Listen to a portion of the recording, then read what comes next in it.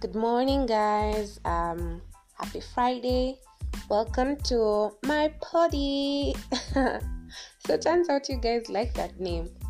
My name is Warimo Kinyanjui, aka Jojo, and this is Red Stain. I know we normally do Tuesdays, but this week we're gonna do Friday because March has been Endometriosis Awareness Month. And on Saturday the 30th is World Endometriosis Day. And I wanted us to talk about endometriosis. And so I thought it would be better to have this conversation closer to the day that actually celebrates that day and intends to create awareness about it. So straight into it, we're going to be talking about what endo is, the symptoms, diagnosis, treatment, and the whole point of this conversation is so many women have been going through this without realizing it's an actual condition and they can get help for it. And so that's the whole idea behind World Endometriosis Day and the Awareness Month, just to let women know it's not normal to have prolonged period pain or to have excruciating pain on your period, or just all the symptoms that we will discuss. So I hope you will share with your loved ones, your friends who are female, your friends who are male, friends who are married to women, just to create awareness so that when someone mentions something, you're not just saying, oh, it's just how your periods are, but rather we are informed. So we'll start with defining what endometriosis is, and this is linked to how the menstrual period is supposed to go. So ideally, because your period means you're able to be reproductive, like you're able to have children, every month the uterus creates a lining around itself that would allow an ovum to attach to the lining if you got pregnant. So if you had intercourse and the ovum and the sperm met and fused together, it would need somewhere to attach in your uterus so that the baby can start growing as a zygote. Biology for days. It's all I can remember. So if I'm not calling them the right thing, just forgive me. So anyway, we know the ovum and the sperm join together and then the baby starts growing. So that's where it's supposed to attach to start growing. So if that doesn't happen, then the lining sheds, and that's what becomes the period every month. So with endometriosis, it's this tissue, this lining, it appears outside of the uterus. So instead of being inside, it appears outside. And then what happens is it doesn't end up getting an outlet as it should. So then it causes pelvic pain, it can cause cysts, it can cause very many things, and in rare cases, the lining actually grows onto organs like the lungs. So that explains Jambi's case, where every time she'd have a period, her lungs would collapse, but it's because the lining would appear on her lungs, causing them not to function as they should. So so endometriosis is the appearance of endometrial tissue outside the uterus causing pelvic pain, and it's usually associated with menstruation. So the funny thing is, it's not funny, but 1 in 10 women suffer from endometriosis, and that's like 10% of women worldwide, and it takes so long to get a diagnosis. Most people who've ended up getting a diagnosis get it after 7 years. I have a friend who got it after 7 years. There are people who got it after 10 years. And it's usually when you're trying to have a child and one of the symptoms that end up becoming prevalent is infertility. So you end up seeing a gyna, not because you've had painful periods all your life, but because you are trying to get pregnant and there's no cause as to why you can't. It's not that you're infertile and all that. So you end up actually seeking all possible diagnoses, and you end up with endometriosis as the culprit. So other symptoms are severe cramps that painkillers can't help with unless they are heavy, heavy bleeding beyond what is normal, long-term lower back and pelvic pain, your periods end up lasting more than 7 days, and then you also have bowel movement or urinary problems, such as pain when you need to do a short call, or diarrhea, constipation, bloating, nausea, vomiting, fatigue. This already sounds like an actual sickness. It is an actual sickness. Pain when having intercourse, and even spotting and bleeding between periods. Yeah, so all these symptoms are possibly symptoms of endometriosis, and essentially to get a diagnosis, you end up having to get a laparoscopy. So what this means is it's a mini surgery where the doc ends up looking into your abdomen using a small camera. So it's like a keyhole surgery where they just insert a mini camera into your abdomen, your lower abdomen, and see what's going on inside, and they can also take up a sample of the lesion to see if it's endometriosis. So from that they can tell, yes, there's endometrial tissue that's not inside the uterus, and this is what is causing the pain and the heavy bleeding and all those symptoms we've mentioned. However, guys, there is no way to prevent the development of endometriosis. No vaccination, nothing. There's nothing. So if you're gonna get it, it's pretty much between you and God, which is sad. But what is even sadder is that treatment options are limited to surgery, meds, and some of these meds include being put on hormonal pills that give you menopause, like you stop having your period, and or childbearing.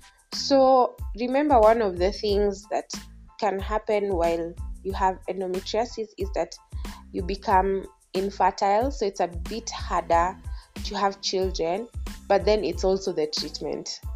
So when you get children, it becomes a bit easier to manage.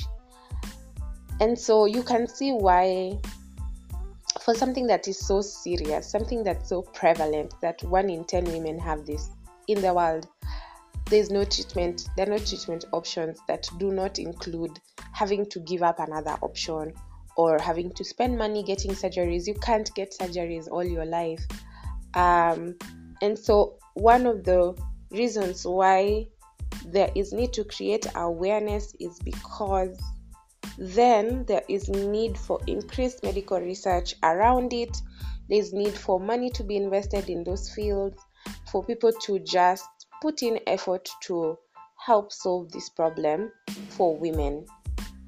It's not that it can't be done. I don't think it's been a major pain point in the scientific industries, and so we need to speak up, we need to talk about it, we need to have those #MeToo movements with regard to endometriosis, and people just coming out and saying it's real, it's happening to so many of us, and that adds weight when it comes to putting pressure on what gets allocated money for research or allocated money for for people to innovate around it. Yes. Then for today, I put out some questions on my WhatsApp and on my Instagram with regard to what our expectations of friendships are. And so this week on JoJo's Insights, I'll keep it short. I have been trying to understand my friendships and where to place people, because ideally I'm a really good relator. I make friends easily. If you asked many people, they'd say they're my friends. But then you start to realize there's certain expectations you've put on your friends that they don't fulfill. Yeah. And so I was asking guys, what's important for you when you have friends? And even what categories have you split them into? So people said, oh, we want loyalty, we want support, we want like true love, the love of Christ, we want truth, honesty, time, all these feel good things, right? We expect all that from our friends. And so I asked guys, then what categories have you split your friends into? So some were like inner core, outer core. For some it was just acquaintances and friends, and somebody said family, like friends who are family. Yeah. And I was like, okay, so we all have different divisions that we have made based on assessments that we've made from how these friends are. And something else that kept coming up is the fact that friends failed people when they expected them to help. So there were expectations on these friends to know when you're down, to know when you need help, to know when you're going through something. And sometimes it could be even depression, and they don't notice, and you spend your time with these people, and then that brings you to a realization that there has to be something deeper about friendship that I'm missing, or I am putting too much expectations on these people, or are these people even my friends? Yeah, so I've been in the same situation where I feel like I am in a friendship that there is no mutual return. I'm concerned about your life goals, I'm concerned about what you're doing, but this person isn't returning the same concern. And so I asked my other friend this question, and so he got me to read this book that helps sort that out. So I'll tell you in 2 minutes the first two categories and what to expect, and then we'll pick up the other two. So friendships are divided into 4 categories: acquaintances, casual friends, close friends, and intimate friends. Acquaintances, casual friends, close friends, and intimate friends. So I'll talk about acquaintances and then casual friends, then we'll pick up the other two. But this is just to help you analyze where these people are actually in, as opposed to where you've put them. You might be surprised you've thought an acquaintance is a close friend, and they're not. So acquaintances are people that you usually make general contact with. Tunapatananga church, we meet at an event, event friends. We always meet at some random place that we end up having occasional contact, and we ask each other general questions. How are you? How have you been? Oh, that's great. Never goes beyond that. Or have a good day.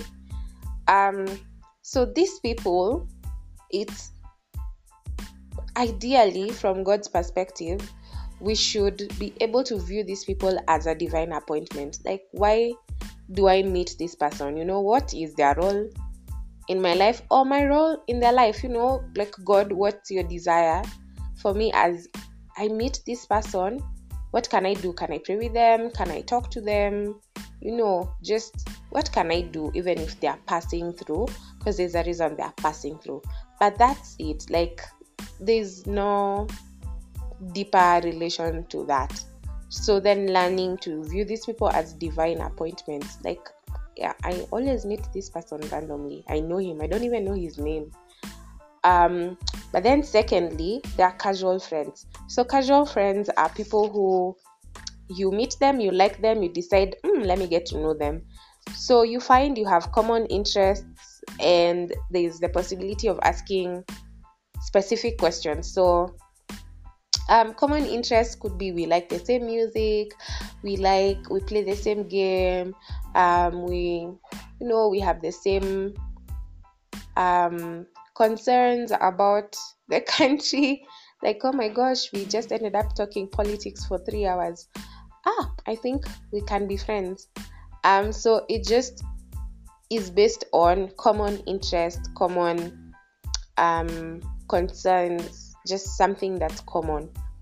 And then there's space for you to ask specific questions beyond how they are and everything. You can ask, where do you go to school? What are you studying? You get to a place where you now start learning, how many people are you in your family? Oh, that's interesting. Great. So you know them, but you don't really also know them. And it's casual. And there are no social responsibilities, like we don't have to hang out, let's just meet when we meet, where we meet. So casual friends, no responsibilities at all socially. And so ideally with these people, the thing to do in the friendship would be to identify and praise their positive attributes. I liked the way you sang today. Oh, I like this outfit, it looks so good. I like the Facebook post that you put up. I think it's very deep. I like your music. Just positive attributes and qualities that they have. And then you'd be able to ask appropriate questions, like, how are you feeling? Are you okay? So it's much deeper than an acquaintance level. So as you go about your week, that's Jojo's insights. Just start categorizing your friends, like reviewing your friendships. And are you expecting the right things from the right people? So you can be expecting loyalty and support from a casual friend, and they have no obligation to provide that. Yeah, so like learning how to do friendships, and friendships require wisdom. Otherwise, that's how we found ourselves, betrayed by people we thought are our friends but are not our friends. I mean, we've all been there. So next week in Jojo's Insights, we'll cover close friends and intimate friends. Until then, have a happy weekend, a happy Friday. Love you guys. Mwah.